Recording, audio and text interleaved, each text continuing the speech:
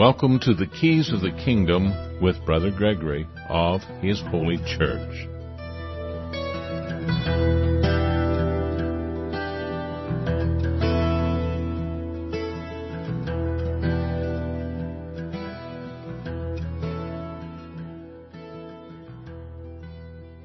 Well, welcome to Keys of the Kingdom. I'm Brother Gregory, and we're going to talk about the Kingdom of God. And as usual, we're talking about the keys to the kingdom. So how do you get the keys to the kingdom? I mean, supposedly, or at least metaphorically, we imagine that Peter's got the keys. So he's going to let people in and not let people in based on what Peter wants. But of course, that's not the case at all. The keys to the kingdom of heaven are what you do on earth is bound in heaven, and what you don't do on earth is also, or what you undo on earth is bound in heaven. So that goes for everybody. That is the key to the kingdom of heaven. Now, does that mean that you're saved by what you do? No, that doesn't mean that you're saved by what you do. But what you do tells us whether or not you're saved. And we may not be a good interpreter of what you do and what you don't do. But God knows. He knows. He judges you by your works. Because your works lets us know whether you really believe or not. If you love Christ, you will keep His commandments. You will just naturally do it. It won't be hard. Or at least as hard as you think it is to keep the commandments if you really love Christ. If you just want to think you love Christ, it's going to be really hard to keep the commandments. You're going to constantly be breaking the commandments. And so if you're going to be breaking the commandments, but you want to think you're saved, you're going to need ministers that tell you that you're saved because of what you think. They're going to tell you that if you think you're saved, you're saved. That's crazy. But that's what they do. They tell you, if you say you believe in Jesus, you're saved. Except for the fact that what you say is not just what comes out of your mouth, but also what you do. When you see that word say, when you see that, what you're telling me, it includes hand gestures, it includes body language, it includes what you do. What you do tells me as much as what actually comes out of your mouth. So when they say, if you profess Christ, that means with your whole mind, body, and soul. You can't be telling me that you love somebody while you're beating them to death, while you're taking a bite out of them, while you're doing the opposite of what that is good for them. You're doing evil to them, but you say you love them. Your actions are speaking louder than your words. See, it's that simple. But people their brain just kind of glosses over and it says, I love Jesus. And they get all emotional about it. And so therefore we're supposed to believe that they're saved. I had this emotional experience on April 23rd, 1947. And I was saved. Now, the Holy Spirit is not an emotional event. It's not a secretion of hormones in your body that gives you a feeling of euphoria. That's not a spiritual experience. That's a chemical experience and an emotional experience. So how do we measure the truth? How do we measure whether or not we are saved? Well, by their fruits you will know them. How many times does He tell us that?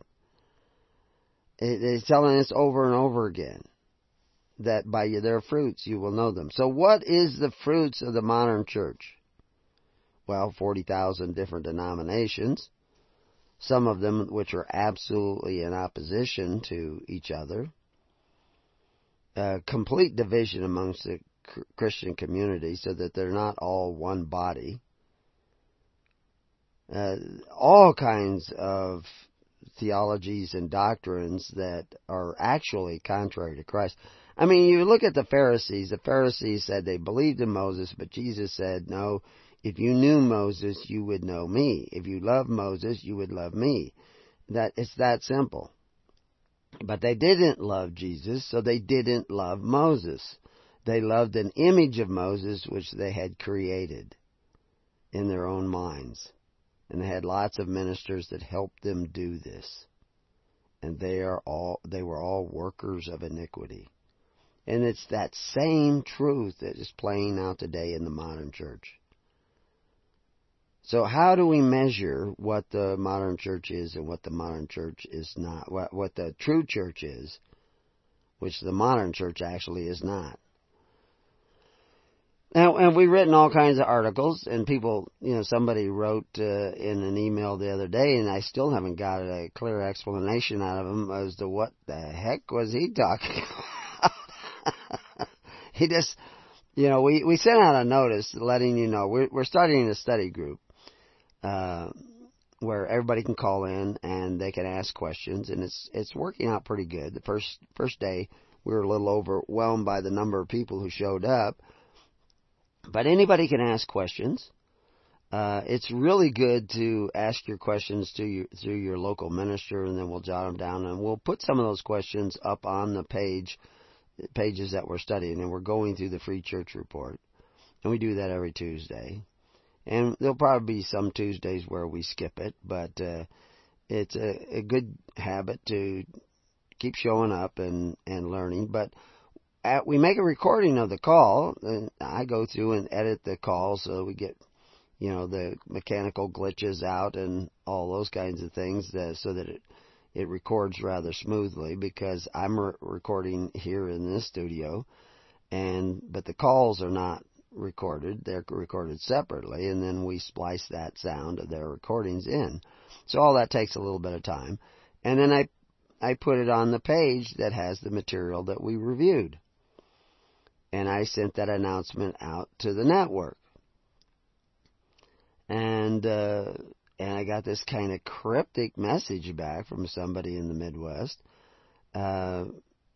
making reference to all sorts of things like avoid steering God's truth. Well, I don't know, what do you mean? What are you talking about? Avoiding steering God's truth? And even Moses was stumbled by the threshold of the promised land. Well, Moses exercised authority. He struck the rock to get the waters to flow. And once you understand all the metaphors in the Hebrew language, that's really not a complicated statement, but most people don't understand it. He's talking about a stumbling block and a snare, however well-intentioned. Self-glorification he makes a reference to. What are we talking about? We just sent out a notice of where the recording was and a notice as to what the next week's topic is. And he goes on and on. And I understand why people do this.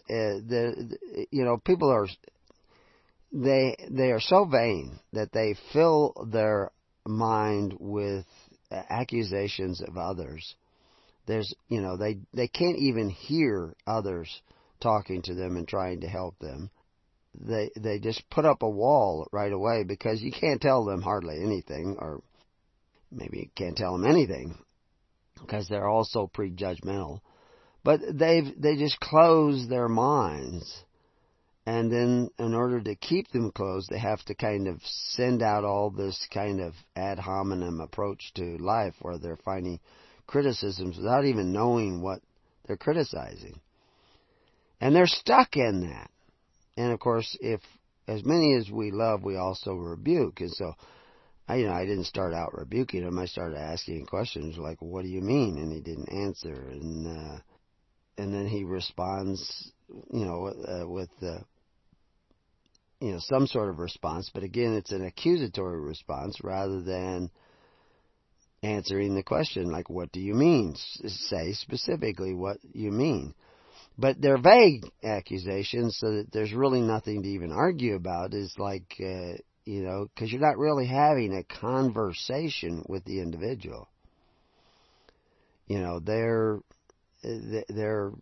have a kind of a way of avoiding the actual topic of what they're discussing or their reactions, and they go off on these tangents, constantly deflecting off in these different directions rather than addressing what they won't even mention what the actual specific issue is in relationship to what was said. So they're not even, you can't even debate them. You can't get them to focus on the actual topic of discussion. They're always deflecting, going this way and that way. There's all kinds of different ways in which people avoid the truth. You look out in the world today, we have this, people talk about liberals, snowflakes, millennialists, and they got all these labels out there. But there is an element of the world that doesn't want to see some very basic truths. And because of that, and the original truth is absolutely dependent upon seeing yourself as you really are. And people don't want to see themselves as they really are. And so they're always looking out that critical eye, pointing out, oh, this person's doing wrong, this person's doing wrong, this person's not doing this right. And they're never looking at themselves. They're never looking at the big picture either. They can't see the big picture because they have all these blind spots about themselves. And so the greatest revelations come when you begin to look at yourself and your relationship to the rest of the world.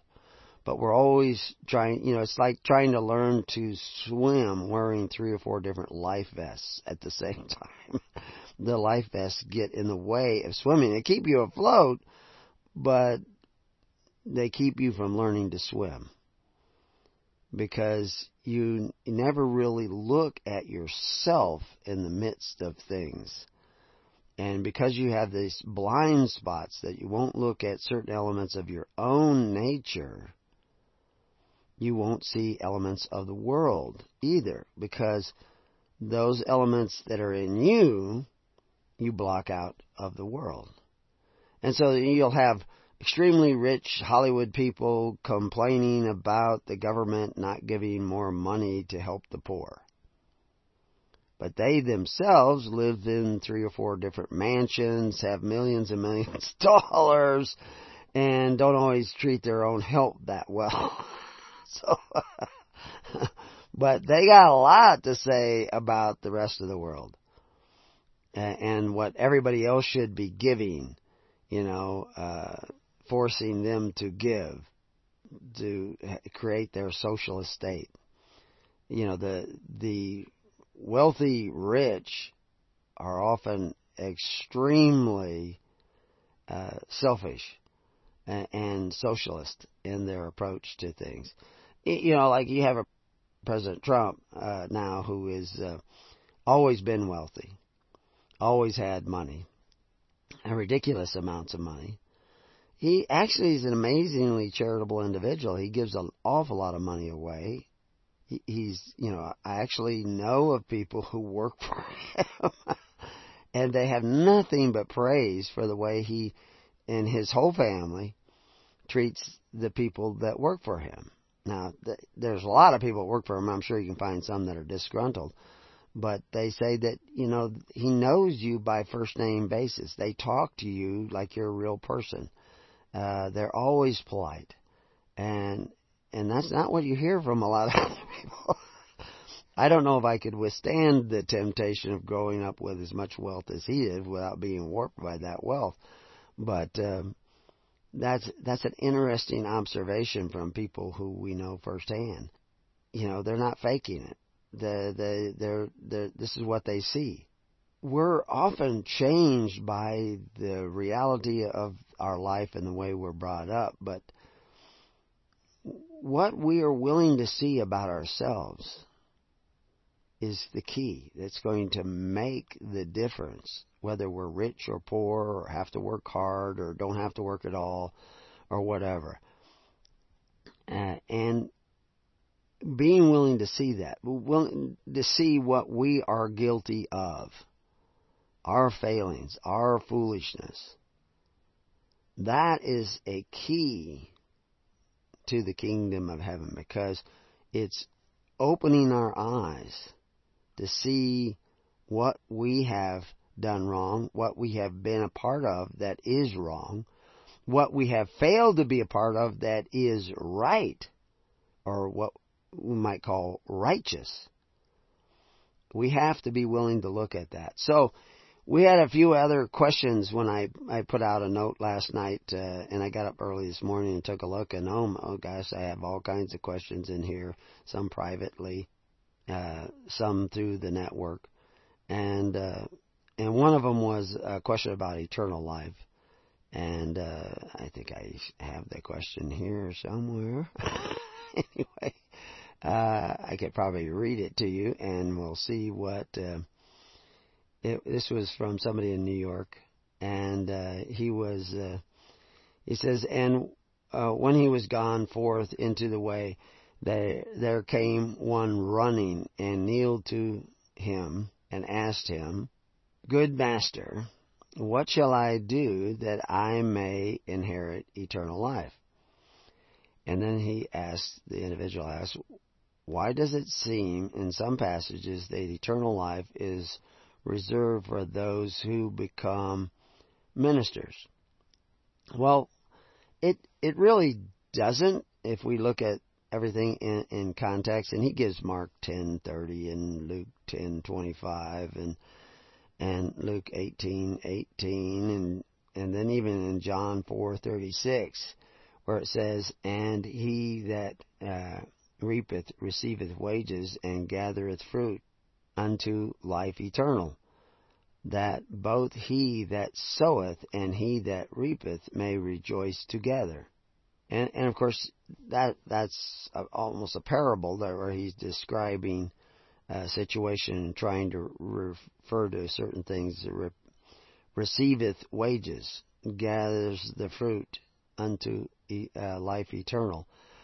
And I have a page already up on eternal life, and it talks about this reference to eternal life. And we have this word eternal that we're translating from aionios.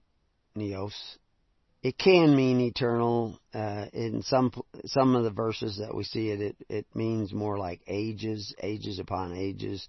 Well, it's not eternity upon eternity, but it's a long period of time in relationship to your own life. And so, basically, I come down, you can read the article, just look up eternal life on a website. I've put a lot more live links into it to other articles so that you can put these things in context. And actually, some of those links will carry you over to what other guys who create concordances, how they look at the word. And I think the key word is not so much eternal, but life, because they also talk about eternal damnation and destruction and eternal fires and everything. So we're eternal creatures of some sort, the immortality of the soul. But this guy is asking about eternal life, and specifically his eternal life. How can he guarantee this continuation of life as opposed to the opposite of life, which is destruction? And in some cases, it sounds like Jesus says that they need to become ministers of the church. Well, in some cases it is. We are all ministers one to another. To love your neighbor as yourself, to care about your neighbor as much as you care about yourself, is a ministry that we all must bear. It is part of righteousness. Is not just not breaking the Ten Commandments.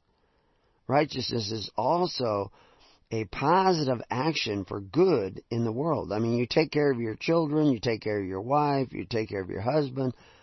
That's loving those that love you. But what grace have you if you only love those who love you? You have to love others. You have to care about others. If you're coming in Christ's name, you're coming that the whole world might be saved. Well, what can you do about the whole world? Well, you have to love your neighbor, both near and far, as much as yourself. You must cast your bread not only upon your family, but upon the waters of water is almost always a metaphor for the people. And not just your people, your little local congregation, but to people out there in the world with nothing but hope that it might come back to you. So this whole idea of charity, somebody posted something and I didn't even bother answering it on one of the Facebook groups that I'm on, and it talks about Republicans want to save the unborn, but then they don't mind letting them starve to death once they're alive, or something to that effect. Well, it isn't the job of government to feed everybody. It's the job of the people to feed everybody. Now, you can go to men who exercise authority and say, you feed everybody, and you just tax the rich, and of course, take a bite out of the rich so you can feed everybody. And unfortunately, you're setting the snare that's going to trap you, because you're going to get devoured because you thought it was okay to bite others, which of course the New Testament tells you, be careful you do not bite one another. It doesn't say thou shalt not covet thy neighbor's goods unless he's rich. It just says thou shalt not covet thy neighbor's goods. Period. And so you can't just be saying, well, let's bite the rich to feed the poor. Well, no, you feed the poor. You start caring about one another. And that's one of the purposes of the church, is to care about other people, to help other people in a way that strengthens them and, doesn't just give them a fish, but teaches them how to fish. It doesn't just give them fruits and vegetables, but teaches them how to grow fruits and vegetables, obtain fruits and vegetables for themselves, so that they too can become independent, hard-working individuals in the kingdom of God. And those that want to remain slothful and not work, they should not eat. They should fast until they repent. That's just the way it is. The poor you will have with you always. Somebody else had written that, Christians should be eliminating poverty in the world. Well, according to Christ, the poor you will have with you always. You're not going to eliminate poverty. It's just not going to happen. You are to be compassionate and charitable, but you have to do it in a certain way. But what we're really going to talk about is reeds, and we're going to tie all these different topics together and explain to you what that means when we come back to Keys of the Kingdom.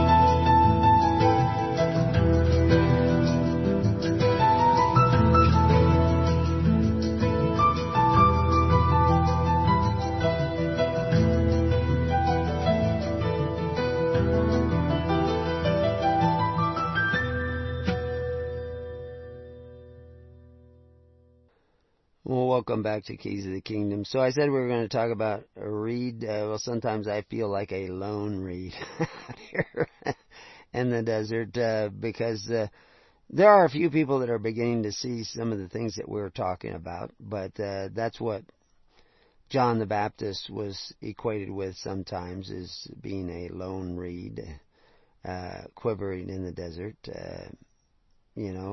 out there. And if you read Isaiah and a lot of other places in the Bible, they talk about reeds. Revelation mentions it in Revelations 11:1, but it's also mentioned in I think Revelations 21:15, verse 15, where it talks about measured the city with a reed, 12,000 furlongs, the length and the breadth and the height of it.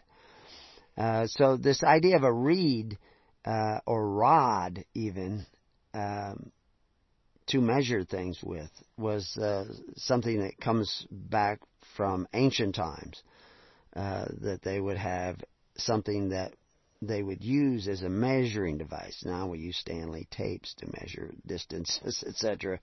But they used to use these, and the word became figurative of a measuring device. And they talk, even in our page on William Penn, which is actually quoting Isaiah, it talks about we will not break the bruised reed. And that's coming again from Isaiah, that talks about the not breaking the bruised reed in Isaiah 42 verse 3, where it talks about a bruised reed shall not be broken, and the smoking flax shall not be quenched. So what are they talking about? And flax is what you make linen out of. And of course, you were supposed to make the underwear of the Levites out of linen. So all these things are metaphors and sometimes idioms of the language, and you can study that and begin to understand what they're talking about. And I was trying to think of a few other. Actually, in Isaiah 36, we also see the staff of this broken reed on Egypt. It talks about that. So, but the point is the reed is this measuring device, and in Revelations 1 and 11:1, we mention that reed, quote, and there was given me a reed like unto a rod, and the angel stood saying, rise and measure the temple. So this idea of measuring the temple. Now, how do we know? We were just talking earlier about the fact that how do we know we have faith? Well, what's the measuring reed, the rod that we use to measure whether or not you have faith? How many times you tell me you have faith? How emotional you were when you thought you had faith and you thought you were saved. Is that how you measure? What do you measure it with? Well, James tells you, Paul tells you, by your works, by the fruit of who you are, by what you do. That's how we know whether you have faith or not. Now, we can be deceived, because you can do a lot of things and it seems really good. But Jesus says to a lot of people who have been doing all kinds of great things, and he talks about many people, get ye from me, I know you not, that you are actually workers of iniquity. But they have all kinds of good works. They probably had charitable groups that were out there passing out food and clothes and doing all kinds of nice things to people, because, I mean, it's easy to find poor people. Go down to Africa or South America and you find all kinds of poor people, and you can go there and help them and feel real good because you went there and helped. But do you really know Christ? Are you really saved? You give a good appearance, but what's in your heart and in your mind? So it's a lot of times what you don't do that tells us who you are and if your faith is real or not. It's not necessarily what you do, it's what you don't do.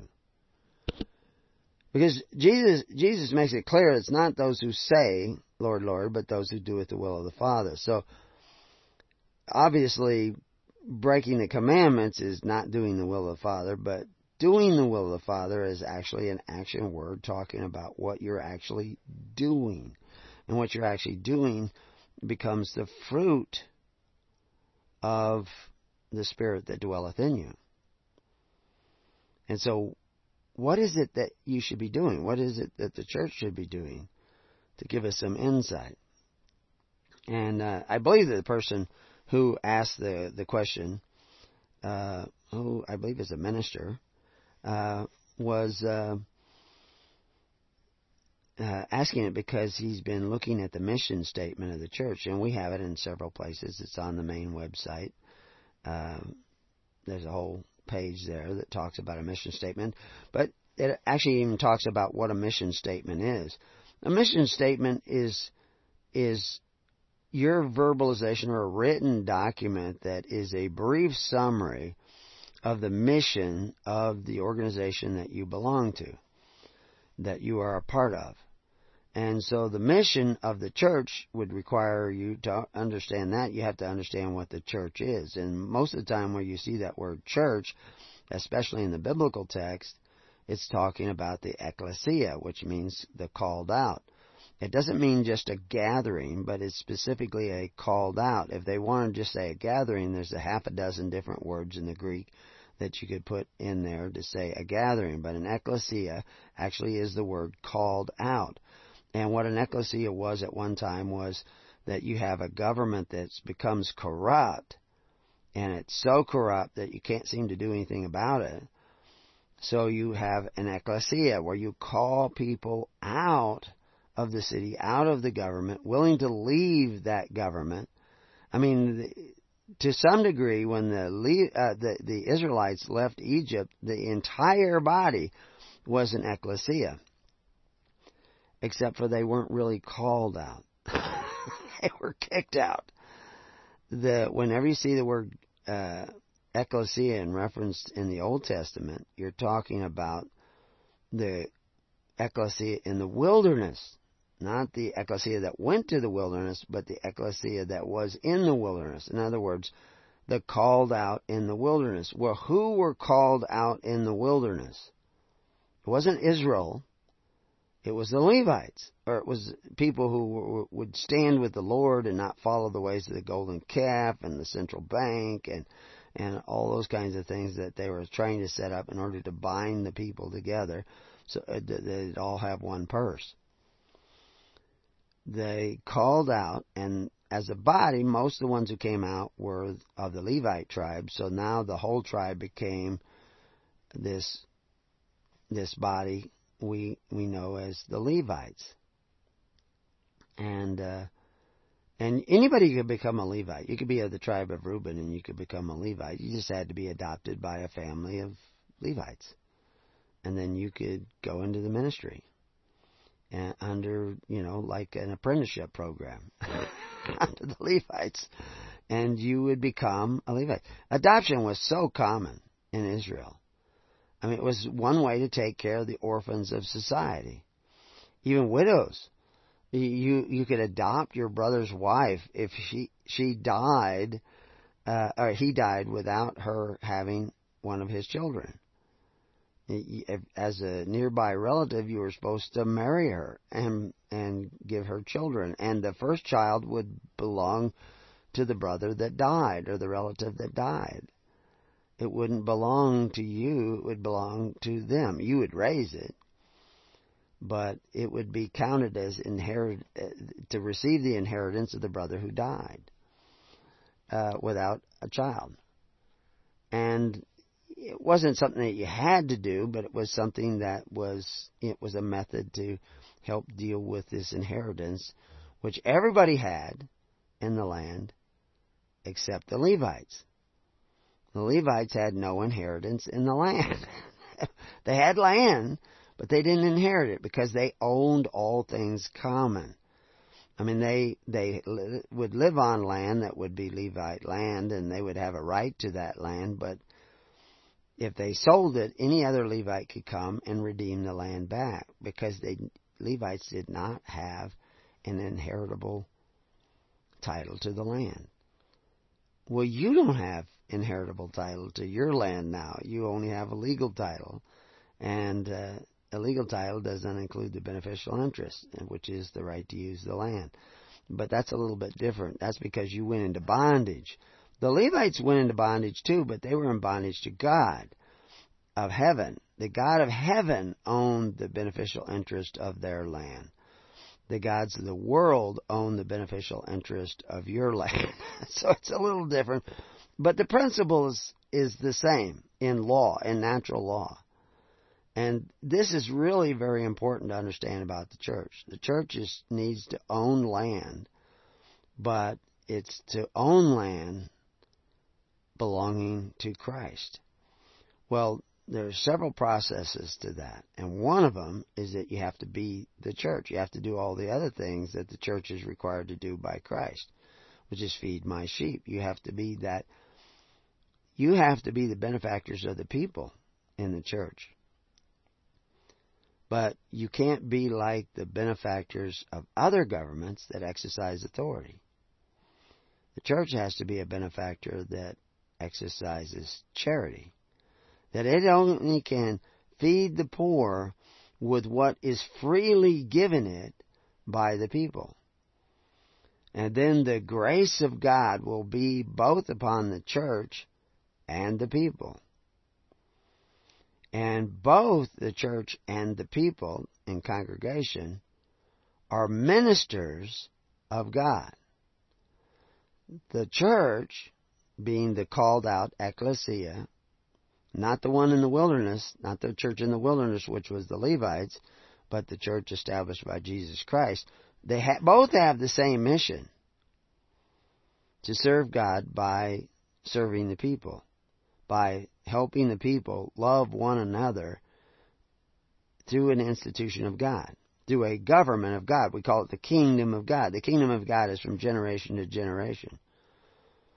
Well, the ministers of the kingdom of God, the appointed ministers of the kingdom of God, were the Levites, and now is the church, established by Christ. Is the church feeding the hungry, the needy of society? Are they doing it to the extent where nobody in their congregation has to go to men who call themselves benefactors to pick up the slack of the church? Today, the church is barely even picking up the slack of the ministers who exercise authority, one over the other. And so today, that church is not really the church, because it's not doing what Jesus said. They're not doers of the word. They talk about Jesus. They try to get people to believe in Jesus and have an emotional experience in church, which requires a lot of times a lot of music and great oracles who get up there and speak and stimulate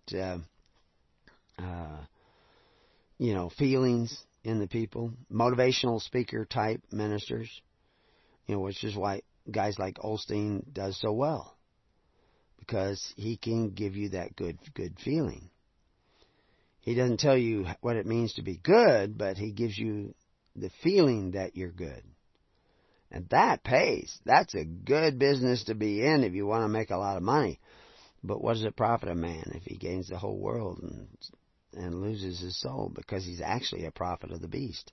He's actually delivering everybody back into bondage of Egypt and making them feel so secure in the bondage of Egypt that they feel content to stay in Egypt, because he makes them feel so good. So that's not the mission of the church, to make you feel good or make you feel like you're saved. The mission of the church is to tell you the truth. And the truth is, most of the modern Christians are not saved. Most of the modern Christians are not doing what Christ said. Most modern Christians are actually workers of iniquity and are not really Christians. That's why we use this modifier, modern Christians. So why do I say all that? What does that have to do with the read? Well, measure yourself.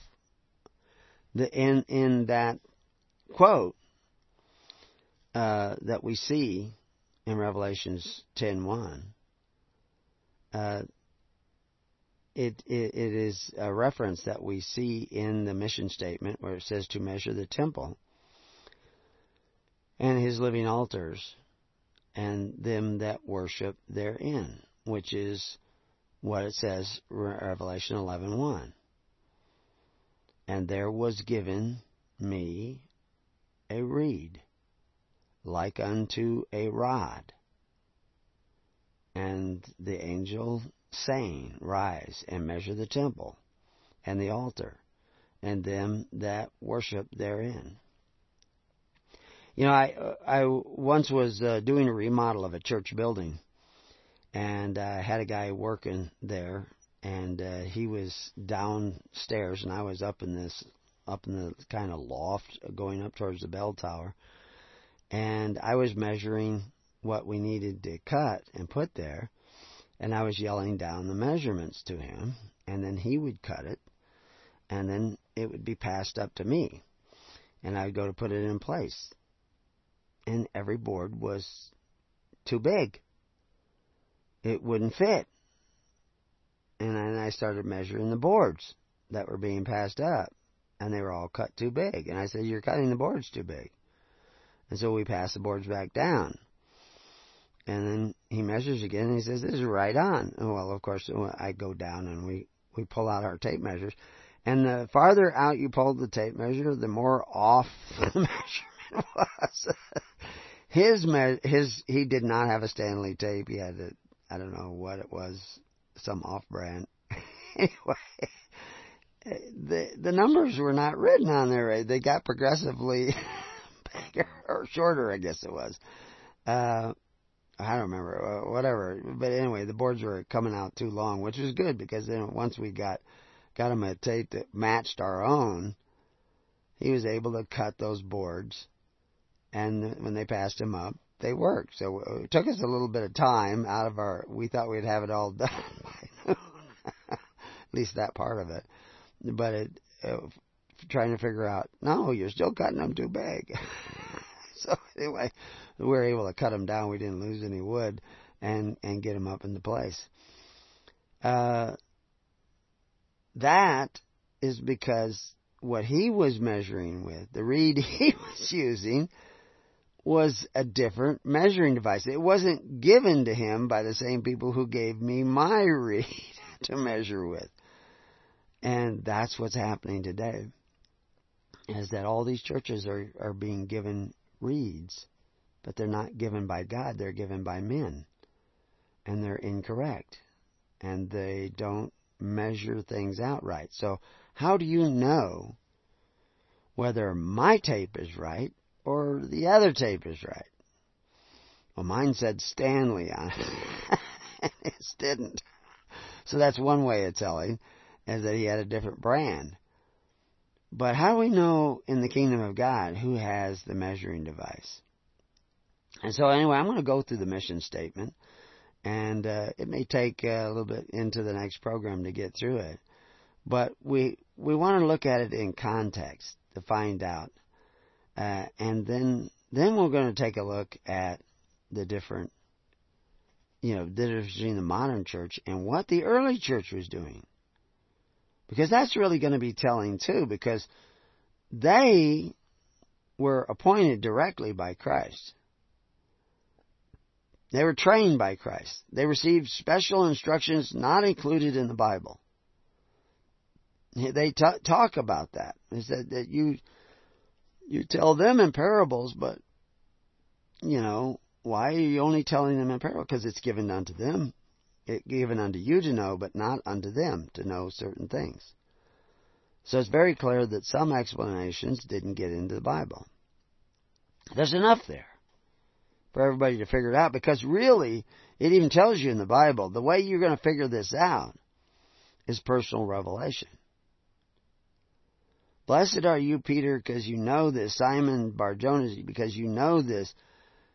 Not because flesh and blood has revealed it to you, but my Father in heaven has revealed it to you in your heart and in your mind. And that knowing is a rock. If you really are receiving the revelations of God, that is a rock. And that is what He's going to build His church on. That inner knowing. I can't give you that inner knowing. I can give you facts and information. I can chip away at the hard, scaly clay covering that is posing as true faith. and say, look, this don't match. I had to go down to that guy, and we stretched out our tapes on a long board, and we looked at the numbers that they were reading, and you could see them progressively changing as you get farther and farther down the tapes, that his tape was not the same as mine. We made that comparison right there on that board, out there in front of the church. Yes, he was sawing outside. And they didn't match up.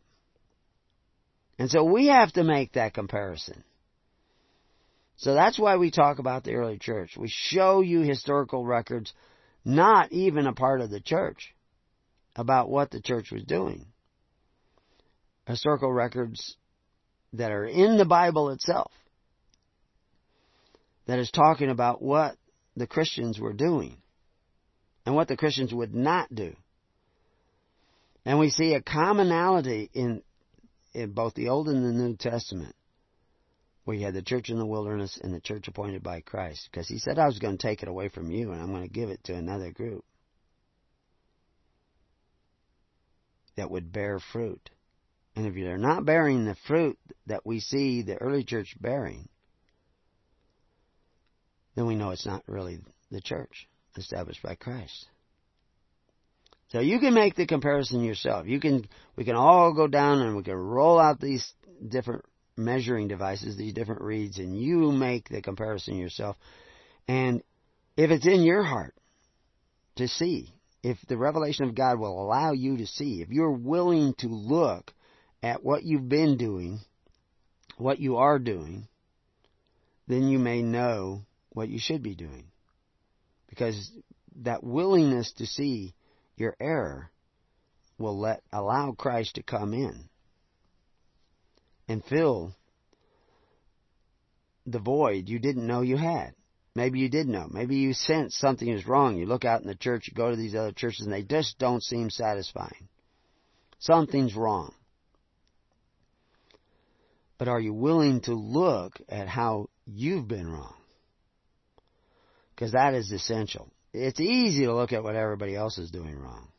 So you see how I'm tying everything together from the beginning of this broadcast, so that you can start seeing these elements of the kingdom. So anyway, the mission starts out, the church is to continue in the perfect law of liberty, returning every man to his possessions and every man to his family. Doing good works in the observance of their common rituals and ceremonies, including but not limited to, and then we have a colon. So now we have a list to look at.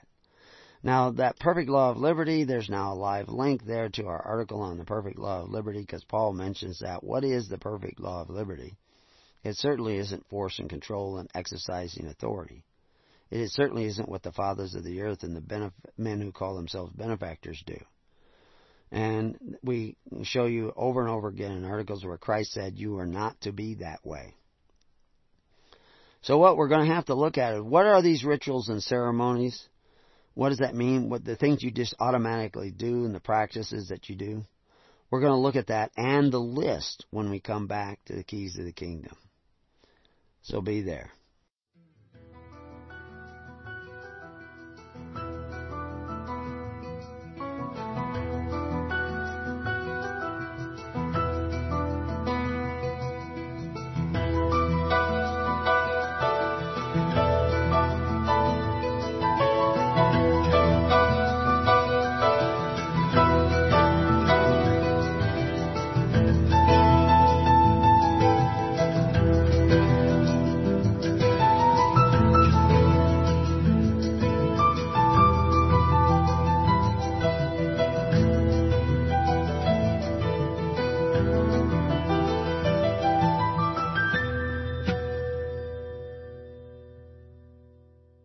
Well, welcome to Keys of the Kingdom.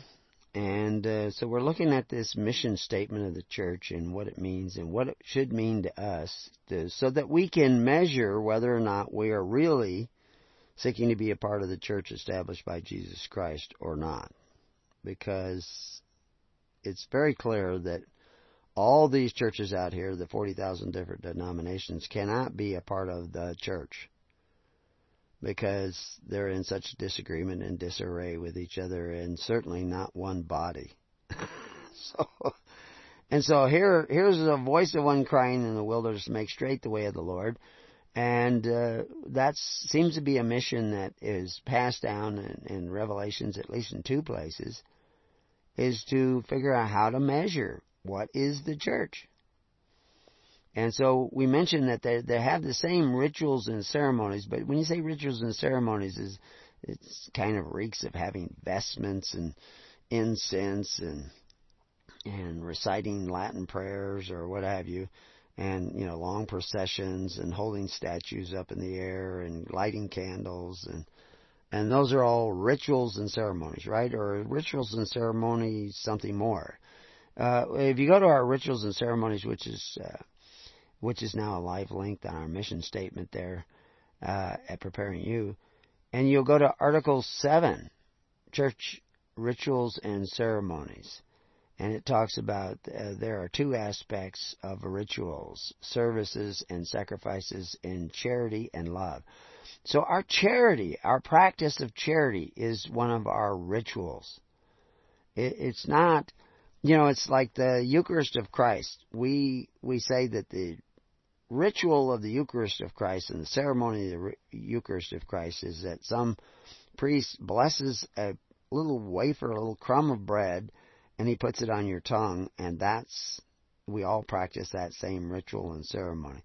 But the word rituals and ceremonies can actually mean giving out loaves of bread to people who are actually hungry.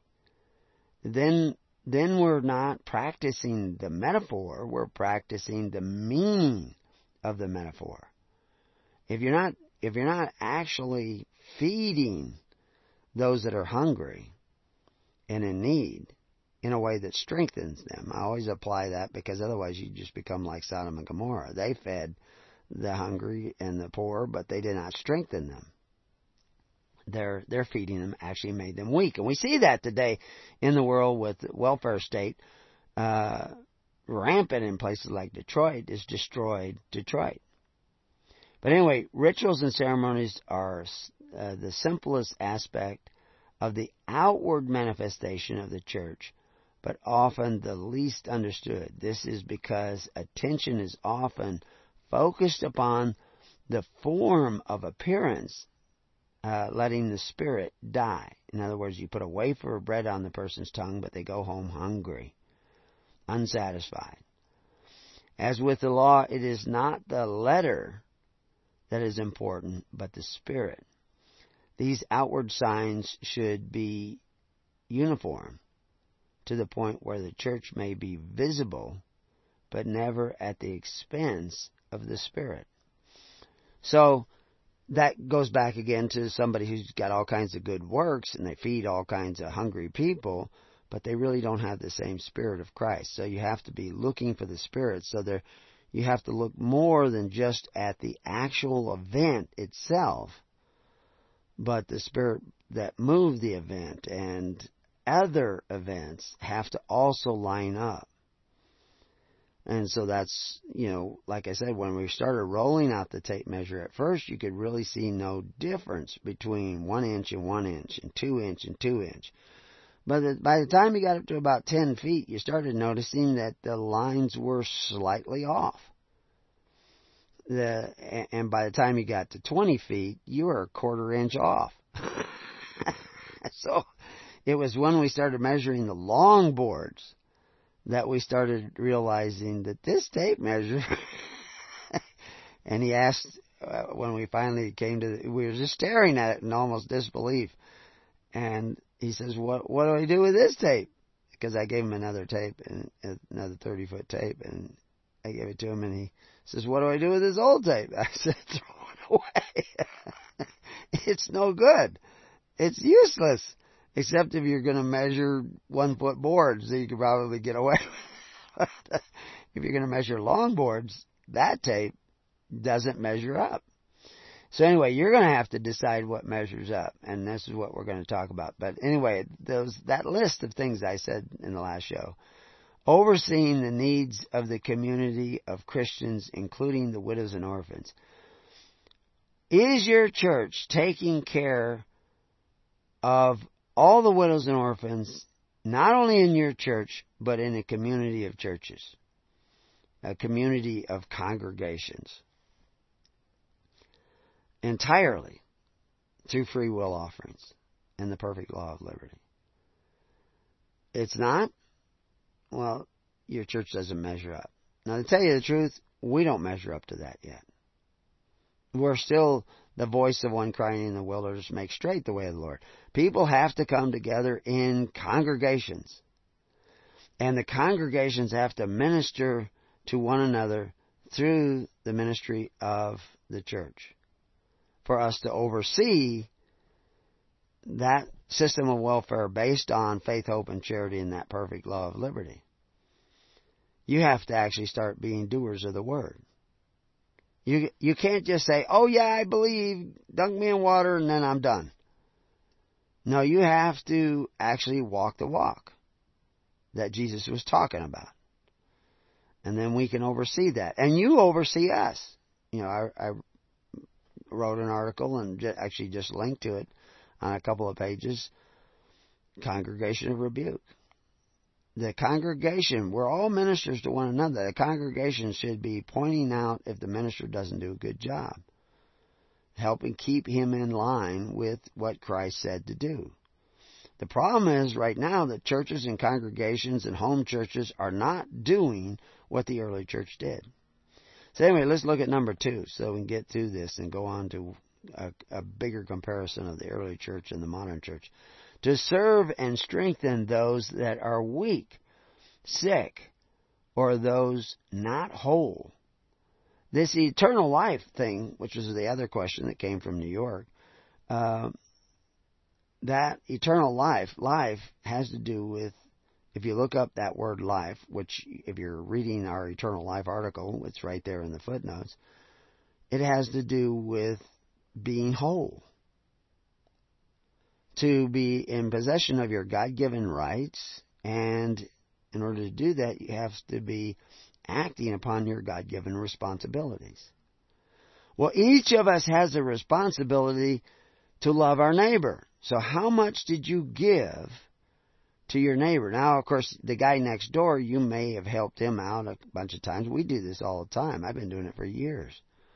I used to help neighbors out all the time, never expect anything in return. Sometimes they'd give me a couple bales of hay. Literally. I would help them feed in the morning, and they'd let me take home some bales of hay so I didn't have to buy it. Well, it was nothing to them, but to me, if I fed every day for 100 days, it'd be 200 bales of hay.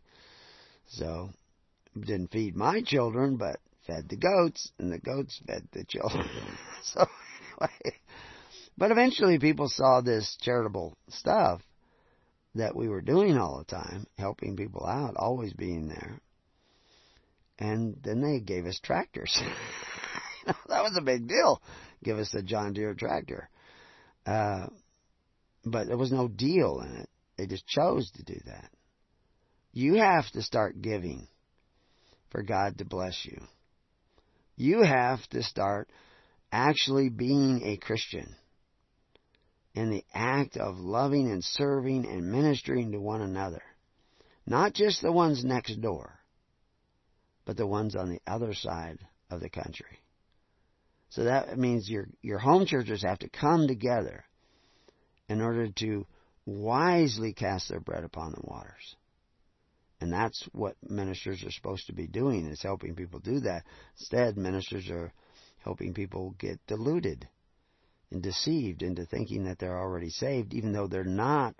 They haven't repented. They're not thinking like Christ, who came to save the whole world, that they might be saved, willing to sacrifice himself. And other people are not even willing to sacrifice, a couple dollars a day. Like I said a week or so ago, would you buy Jesus a cup of coffee every morning? Does that seem like a big deal? If you make it yourself, what's it going to cost you? A couple bucks? $60 a month.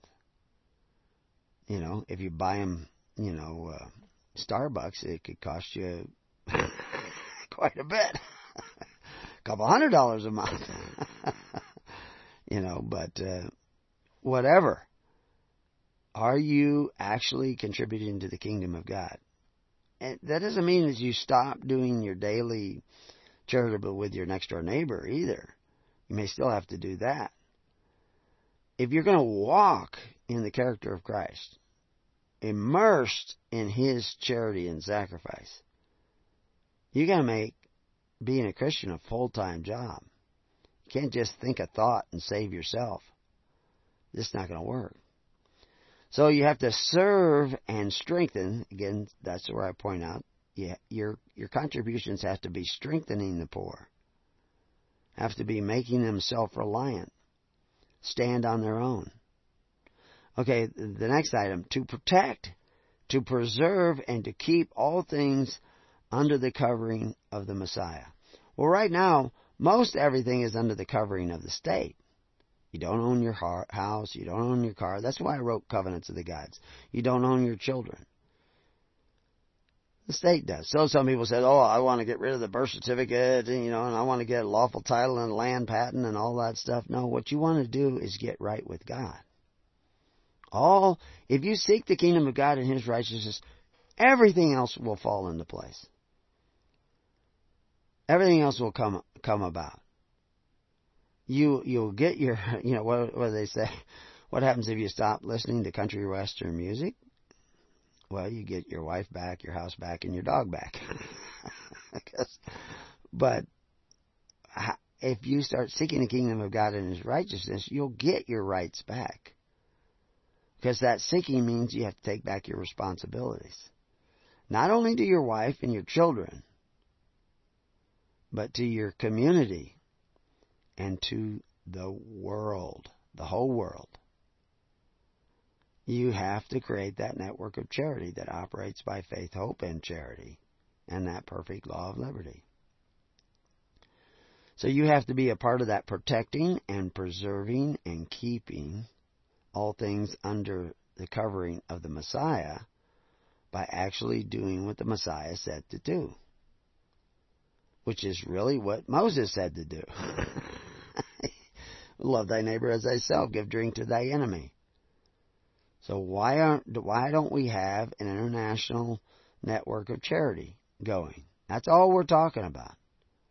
Well, it starts at home. Individuals have to start giving. And then we'll start weeding out the ministers who are really serving, and those ministers who are not.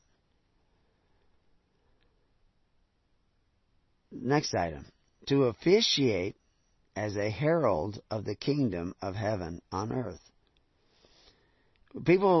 All these people who say the kingdom was postponed, that is ridiculous. That is absurd. The kingdom of God is from generation to generation. All of those Christians at Pentecost who got baptized opted out of the social welfare system of Herod, and then eventually in Rome opted out of the social welfare system of Caesar, which was known as the imperial cult of Rome. No longer went to the government temples for their free bread, but they went to church. They gathered together, and those that had shared with those that didn't have enough. They were doing this in Rome, they were doing it in Corinth, they were doing it in Galatia, they were doing it everywhere where Christians gathered. They were living by faith, hope, and charity in the perfect law of liberty. And they were persecuted until in 250 A.D., they actually outlawed private religion, which was outlawing private welfare. Said you had to belong. We already see this happening today. You have to get Obamacare or we will fine you. Now, people think that's all changing. Maybe it will. Maybe there'll be a backlash. Who knows? We can see the direction of society is moving us, and now they're struggling against us. Your hope is in Christ. Are you doing? The Amish were exempt from day one. They just wrote it right in. Amish don't even have to pay attention to this. They're not even a part of this. Why? Because they were actually doing what Christ said. at least to some degree. They were closer than any of you guys, and they were just automatically exempt. You guys got your home church, but you're not doing what the Amish do. So you're not exempt. And you shouldn't be exempt. You should be under tribute.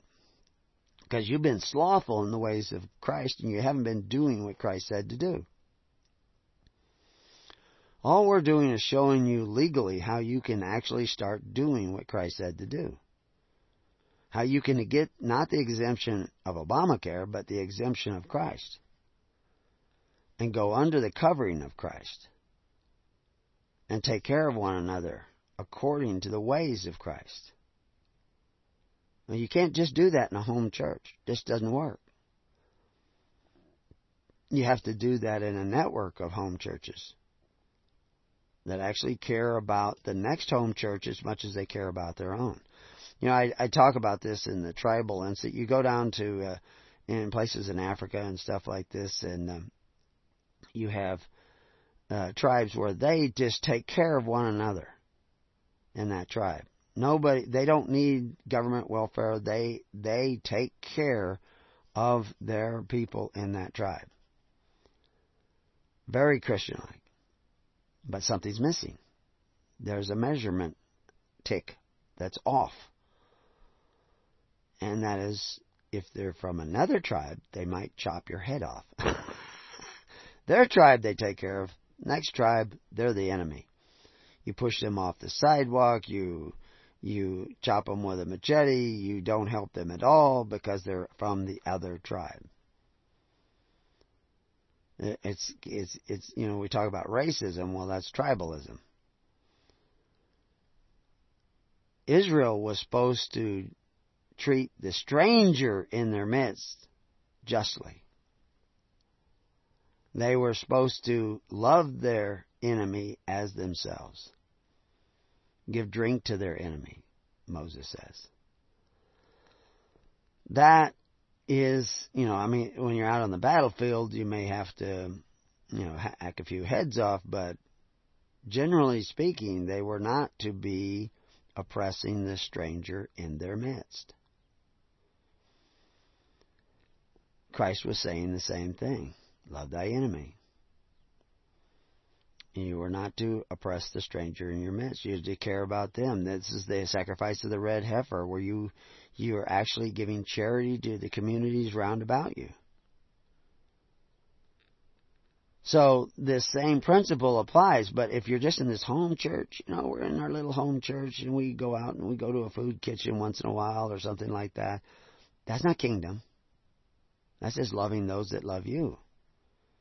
That's isolating you. It's not the kingdom of God. Kingdom of God is where you own your possessions and you are a part of your family and nobody else owns your children and nobody else owns your land and nobody else owns your car, but that ain't where you're at. And you're not there because you've been slothful in the actual practices of the kingdom of God. You don't have somebody moving from Corinth to Galatia and Galatia to Ephesus taking funds to make sure that when they have a dearth that they are taken care of. When there was a fire in Weed, we should have been able to coordinate every congregation to be there and help out. We did something. We saw how valuable what little we were doing was, but as a drop in the bucket compared to what we could do and should do. Well, we can't do it unless we have congregations networking together, caring about the next congregation, not just my tribe, but the next congregation as much as my own. So anyway, that's part of what we're doing today, is officiating as the herald of the kingdom of heaven on earth. We're telling you how the kingdom of heaven on earth works. And we're telling you, because you have been slothful in the ways of the kingdom, you now don't own your land, you don't own your children. You know, any judge can put us under your marriage. They can actually, I've seen where The courts have actually come in and not allowed husbands and wives to meet or talk with each other. Both of them want to talk with each other. Both of them want to work out their differences, but the court won't let them communicate with one another. And because of that, they lost their home, they lost their ranch, they put great stress upon the family because they went to the state and asked for help when something went awry. And now the state won't let them even talk to each other. They couldn't forgive one another. They couldn't even communicate with one another. You think that doesn't happen? It happens all the time. So we need to be in communication with one another, and we don't want pastors who are possessive of their congregation, who don't want their congregation talking to anybody else outside their congregation, any other congregation, or connecting with any other congregation, because it will undermine their position there. Ministers need to watch for that. Another item, to appoint new ministers from those chosen of the people and the Father. Well, now there's lots of different kinds of ministers. There's ministers of congregations of 10, and we explain that those to really be a minister of Christ, an ordained minister of Christ, which we're not going to have time to go through in this short show, but we go through it in other things. There's certain things that a minister has to do. The Levites had to do the same thing. They had no inheritance in the land. They owned all things common. We see a reference to Christians owning all things common, or at least believers. And of course, that's Paul talking about. He's talking about the ministers owning all things common, because the prophecy is that he was to return every man to his possessions and every man to his family. That's not owning all things in common. It was the Levites who owned all things in common. It was the early church who owned all things in common. So that when you persecuted a bishop in one city and took away his property, even before Constantine, the church was suing, putting in a claim that property belonged to it as a sovereign religion. That it was this sovereign group said that, wait a minute, that land that was held by that bishop belongs to the church, and you need to return it. And even under Diocletian, that land was being returned to the church before Constantine. Even while there was still persecution going on. Because it was sacred, it was separate, it was holy. It belonged to a body that held all things in common. So even though you killed that bishop, that land had to go back. And the property had to go back. Why would the church want that back? Because it was the entire social welfare of Christians, and it needed those facilities to help take care of the Christians. And in so doing, they brought grace upon their whole community. And so they took that chance and said, wait a minute, that belongs to the church. And they could do this from other countries. So that's very important. That's how everything has to go back through Christ. And there's 4 ways to do that, and I'm not even going to tell you those. But first, the church has to be the church. It has to be doing what the church was told to do, the ecclesia was told to do. And it cannot do that unless the people gather together. But then, so I said, appoint ministers from those chosen by the people and the Father. Well, we see in Acts 6 that all of a sudden now the people are already in congregation. It's Pentecost. That's one of the festivals where they made sure that they organized into the tens and picked their ministers, and their ministers picked their ministers, because you can't do that through the whole network unless you all gathered together. Well, we can do it on phones now. We can do it on the internet. But then you had to actually physically go to a feast and organize yourselves all the way up to the top, to the highest servant of servants of servants, in a government of God, where the people still had their own possessions and their own family, and everything that was given to the government of God was given freely, free will offerings. Not just for the people in Corinth, not just for the people in Galatia, not just for the people in Poughkeepsie or Detroit or in LA or in Idaho or in New York, but are given in this body network of charity. People have to give, they have to care, they have to cast their bread upon the waters in order for it to come back to them in the form of grace that will give them both physical and spiritual salvation. But not only were those ministers important that were picked at Pentecost, there was these others in Acts 6 where 7 were picked. And we've explained to you what that would correlate today. And it would allow us to move funds and materials and supplies all around the country when there was need. And there will be need. And even move people when it's necessary. But the people have to start caring about others. Don't expect God to care about you until you start caring about others. Now, He does care about you, which is why He has sent somebody to tell you what the church really looks like and what a false church looks like. So anyway, we'll tell you more about those 7 men elsewhere. We already have, and what they should be doing and how they could be implemented. But first you have to gather together. We'll tell you through the congregations. We won't tell you always on the groups or on the radio broadcasts. But you have to gather together first. And then another one, to measure the temple of God. Now this is where we get to that, and we'll talk about that when we come back from the break. And His living altar, and them that worship therein. So what is worship? What is altar? What is the temple of God? We'll be back and tell you in a moment.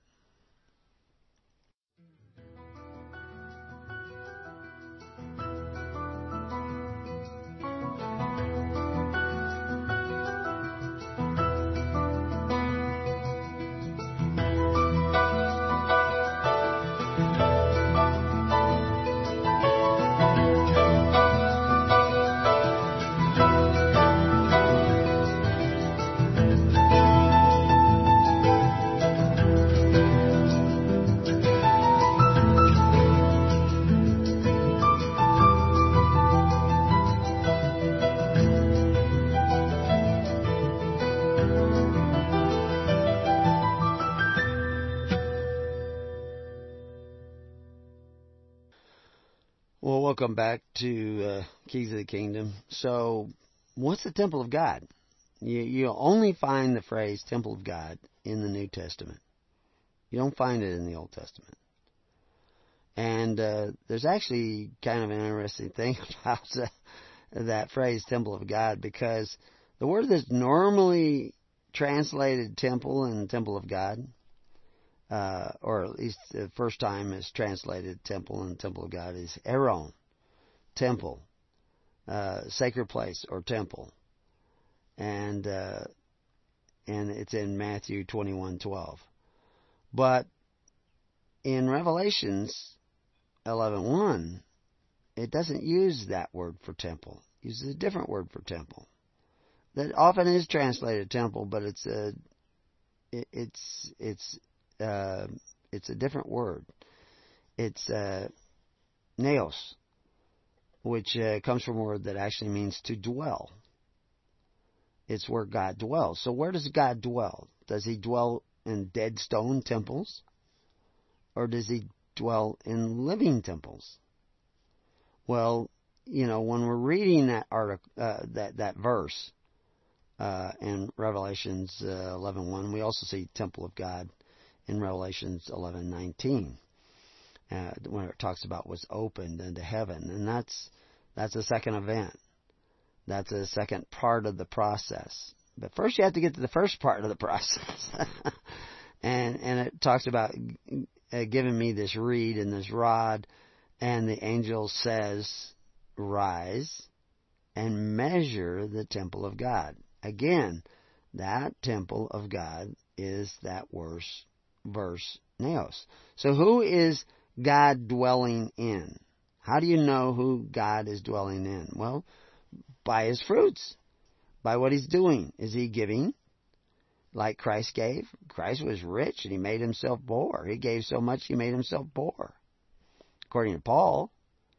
And according to common sense, considering the fact that His relatives were some of the richest people in, Joseph Arimathea was one of the richest people in the Roman Empire. And so we're supposed to believe that Jesus was this poor carpenter like they show in the movies. And they tell you in the churches that do not feed the widows and orphans and actually send you to the men who call themselves benefactors but exercise authority one over the other and actually have delivered the whole world back into bondage under kings and rulers instead of making every man king in his own castle and every man owner of his own possessions. The false church and the daughters of such a church have led you back into the bondage of Egypt. So there's the fruits of the church you've been following and the churches you've been following. So your tape doesn't measure up to what Christ was doing. And so therefore now we want to find out where the temple of God is. And is God living in that living temple? I mean, they say temple of God. And the altar and them that worship therein. And, that's, I was actually just scanning through here. The altar, the temple of God, is not made of dead stones. It's made of lively stones, living stones. And that's really important where we start understanding that the temple was never to be made out of dead stones. Otherwise, you might be looking over in Israel saying, well, when they build the temple and start the daily sacrifice, you start the daily sacrifice. You buy a cup of coffee a day for Jesus Christ. And don't worry, if you send it here, I'm not going to be buying coffee with it. Actually, we do buy a little coffee especially at retreats, because so many of you guys still drink it. I don't drink coffee. Okay, so I'm not going to be buying coffee for me. But we're supposed to be building that living temple of God where He can dwell in us. In order to do that, we have to make room for Him. In order to make room for Him, we have to set down, dump out some of the preconceived notions we have about what the church is and what the church is not. And we need to become those living altars. Now, if you read our articles on altars, which actually I don't even think I have that linked right here in the mission, I'll have to do that. An altar was made out of stone. But the same word in the Hebrew for a gathering of stones is a gathering of men. I tell you that the altars of Abraham and Moses were always to be made of men, who fit themselves together not by regulations, not by rules, not by chiseling away at their right to choose, but they choose to come together and become the altar of God. And then you'll see in them the fruit of God. Now, amongst many people who have become ministers, I believe that God was guiding them, leading them to the ministry, to be servants of God. They often found things in the modern church that made them feel uncomfortable, but they didn't know, that guy down there measuring with that tape, he thought his tape was true. And he was trying to make his marks and cut his cuts according to that true tape. And I had a different tape, and my marks were different. And so he was being faithful and cutting according to the measurements I was giving him. But the tape he was using was not the same as the tape I'm using. And we had to come into agreement about which tape. I mean, if he had another copy, another of his tape, we probably could have used that. And we would have come out with good cuts, as long as they matched up. But he didn't have another one of those tapes, but I had a Stanley tape. And so when we both started using the same tape, our cuts started coming out okay. and we could work together. And that's what we need. We need to all have that same measuring device. If your congregation, you got people in your congregation dependent upon Social Security, welfare, unemployment. Unemployment's a little bit different, but certainly anything that's coming from government is coming from a broke institution now. So it's all part of the same stumbling block.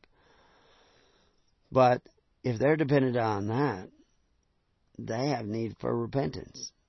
Now, that doesn't mean, okay, stop taking your Social Security check. No, it means turn around, start seeking an alternative to Social Security. Start seeking the kingdom of God and His righteousness. Start doing it the way the early church did it. Taking care of one another in righteousness and according to the ways of Christ. So that's... We need ministers, we need congregations that come together, we need congregations that give regularly and according to the ways of the early church. And then we need to be able to measure who is really doing that. Are they coming together because they want out of the system, or are they coming together because they love one another? There's a little check mark that you're measuring by. Are the altars gathering together because they are charitable men who seek to walk in the ways of charity like Christ in love and faith? Worshiping doesn't have to do with praising God. It has to do with doing His will. Not those who say, Lord, Lord, but those who do it the will of the Father. To worship means to gather together and serve God by serving one another, by taking care of one another. And if we were really doing that, like the Amish, we would be exempt from health care. Like the Amish, many of the Amish, we would not need Social Security. We would be getting on planes and trains with church ID only. Because we would actually, people want, well, how do I get one of your church IDs? What, if I join a congregation, do I get it? No, you haven't joined a congregation. It's not an entity. You do it by seeking the kingdom of God and His righteousness, giving regularly, taking care of one another regularly. And your ministers are the communication. Where is there a need, a true need? How are we filling that need? Are we strengthening the poor? It's a government of the people, for the people, by the people, and it requires everybody to be responsible. Let God sort us out. So it says to reprove, rebuke, exhort, bind loose by testimony and witness. I wrote an article, Congregations of Rebuke. It's not the minister who should be rebuking the slothfulness of the congregation all the time, but the congregation itself should rebuke the minister if he is not measuring up to his job in the kingdom. That's why when somebody seemed to be critical on an email yesterday, I wrote back and says, what do you mean? And he can't seem to come up with an answer as to what he meant. Because he's not really rebuking anything specific. He's just being ad hominem in his approach to things. Because he himself is falling short. So he has to point out, or at least accuse others of falling short. But we should be rebuking one another in love. As many as I love, I also rebuke. And that requires teamwork. That requires communication. Somebody was complaining about the fact that nobody has called them lately, yet there's weekly calls that he should be on, and he hasn't bothered to show up, or hasn't fixed his clock enough. We see him sometimes show up at different times. Why isn't he showing up on the call with all the others who are trying to do the job that he is? That's the loop. Especially when we live far apart. That's the loop where we are going to each take the time to connect with the other. Every phone call that we have between us when we're spread out like this is a free assembly. It doesn't have to say have a name, but it's a free assembly. And then it's what you do, the witness. Not just your testimony, but your witness, what you do. that is confessing your faith. It is telling us, your actions are speaking louder than your words. Are you actually contributing? Are you actually free will offering, letting your offering go, but yet being careful to make sure that the minister you've entrusted with it is actually doing a good job? And we have people here looking down, and we want you as congregants looking up at the minister and seeing if he is doing. Because there is an up and down in the kingdom. There is the highest amongst you is to be servant to all. We are not creating offices of power. We're creating offices of service. So we're looking for men who want to serve a people who want to serve one another. It's all about service. It's not about power. It is an anarchy because it has no archy of men over men. But it has men who love one another. And love requires charity, and charity is sacrifice. And then we will be a living temple where the daily sacrifice has begun. You don't look for a dead stone temple where people are killing cows and sheep. You look for a living temple where people are daily sacrificed, buying that cup of coffee a day for Christ. That's what you need.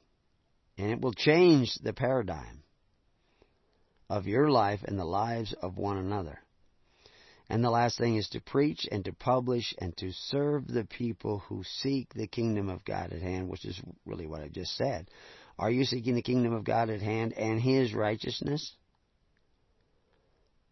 And then preach and publish. That's why I wrote the mission. That's preaching and publishing. But also it's why we have birth certificates and, marriage certificate. You get a marriage certificate, we stamp it, we seal it, and it's a document, a piece of paper, a prima facie evidence to the world that you're married. But what happens if you die? And, who gets your stuff? Who takes care of your children? Every time you have a child, you should fill out another testimony. That if I die or become incapacitated, I want these people over here to take care of this child. And if they're not available, I want the church to pick who's going to take care of this child. Why do you fill out a document like that and sign it with witnesses? So that the state doesn't come in and take your child. All your underage children could be taken away in a minute. I don't care if you take your of age children and you put them on the document. But who do you want to take care of your children if you are incapacitated? That's just one thing. What about your stuff? I mean, it's your possessions and your family. You're responsible for it. You can just let the government figure out what to do with everything after you die or pass away, or you can make provisions. That's being the government of God. That's being the government of the people, for the people, and by the people. And you form a congregation to back up that testimony because you make that testimony in front of other people. This is why you have 2 witnesses for every marriage. You should have 2 witnesses for all of your testimony. And you should be there to be a witness for the testimony of your neighbor. What happens if he dies? Who gets his kids? Who's going to take care of his wife, his widow and orphans? So you gather together to be there for him so that he will gather with you to be there for you. What happens if there's a fire that comes through your local congregation and wipes out house after house after house like we saw in Weed? We showed up with a van full of food just as they were running out at the local church there. We could have done way more if we were already together and already uniting as a network of congregations of congregations of congregations. If you had 100,000 people out there in 10,000 congregations, all linked together, and there was a major disaster, you could take care of the disaster with everybody just buying one more cup of coffee today. That would be it. And we could help everybody in that major disaster. Well, there's going to be a major disaster, which is why you have to pick the 7, which I'm not going to tell you about today. But the 7 may be important for, it says in the Old Testament to pick a 7 as well. And it's because you don't know what calamity may occur. Well, calamities will occur. And you haven't even picked the 10, much less the 7. You haven't gathered together in a network of faith, hope, and charity.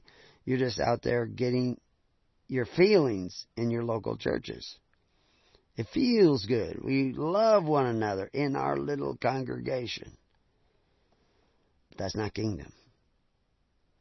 Kingdom, you have to love people you don't even know or don't know you.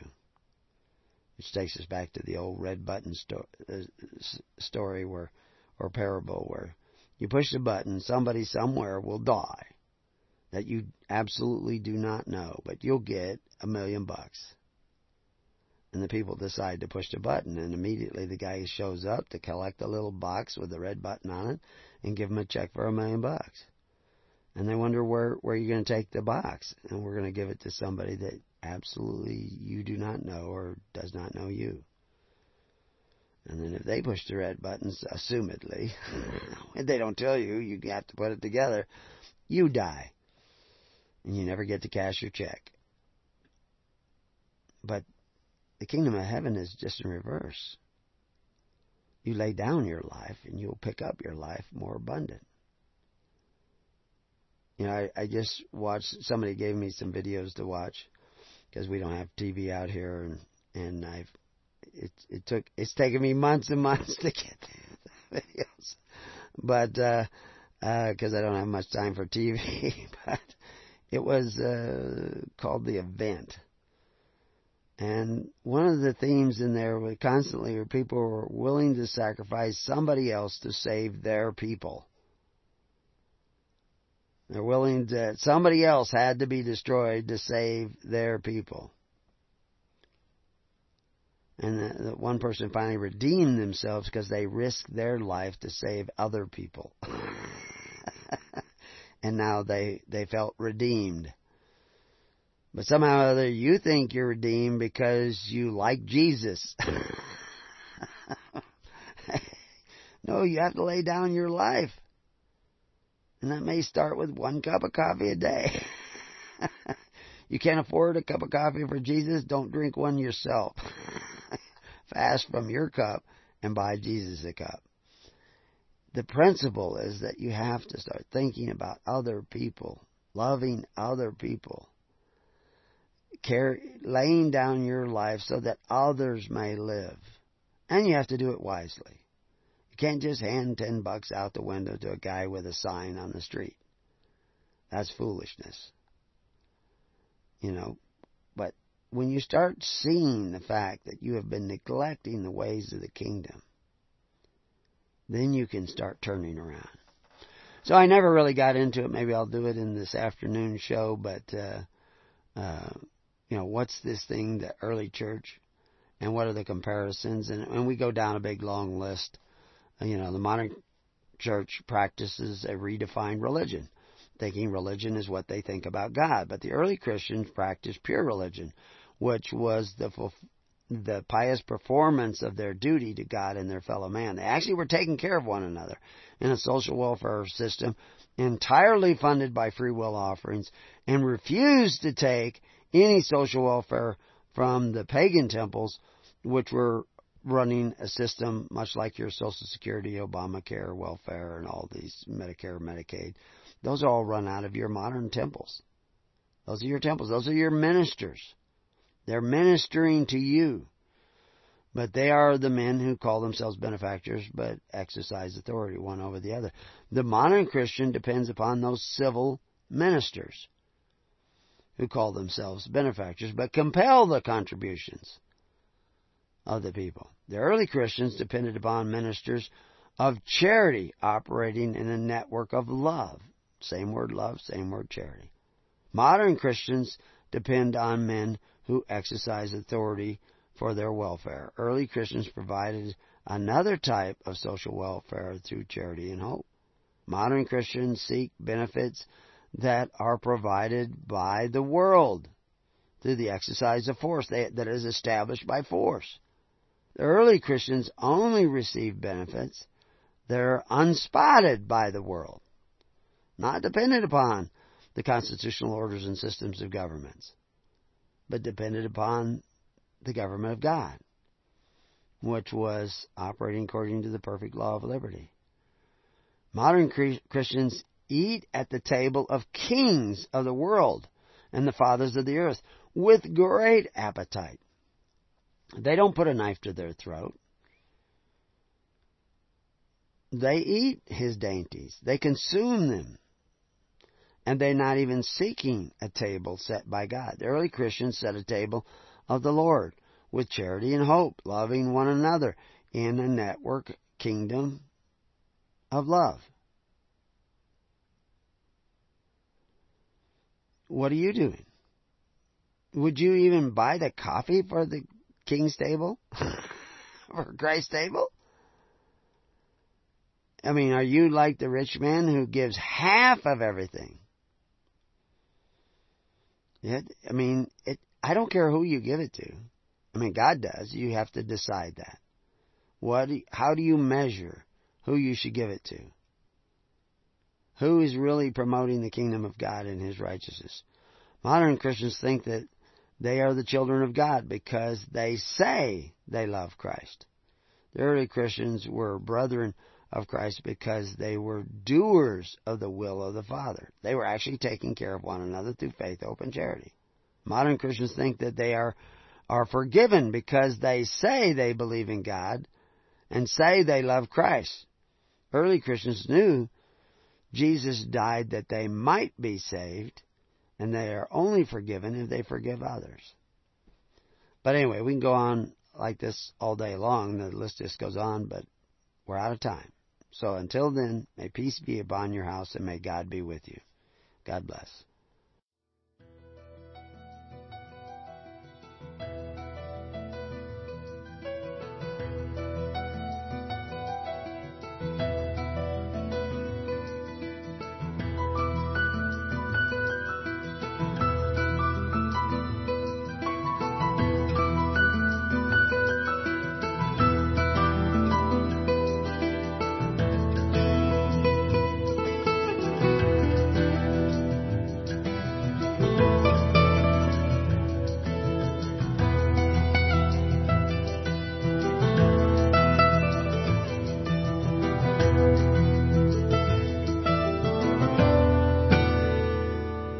You have been listening to The Keys of the Kingdom with Brother Gregory of His Holy Church. For more information on the educational ministry provided by His Holy Church and Brother Gregory, including services, counseling, lectures, books, and other audio materials, please write to His Church at Summer Lake, Box 10, Summer Lake, Oregon, 97640. You can also find us on the web at www.hisholychurch.net.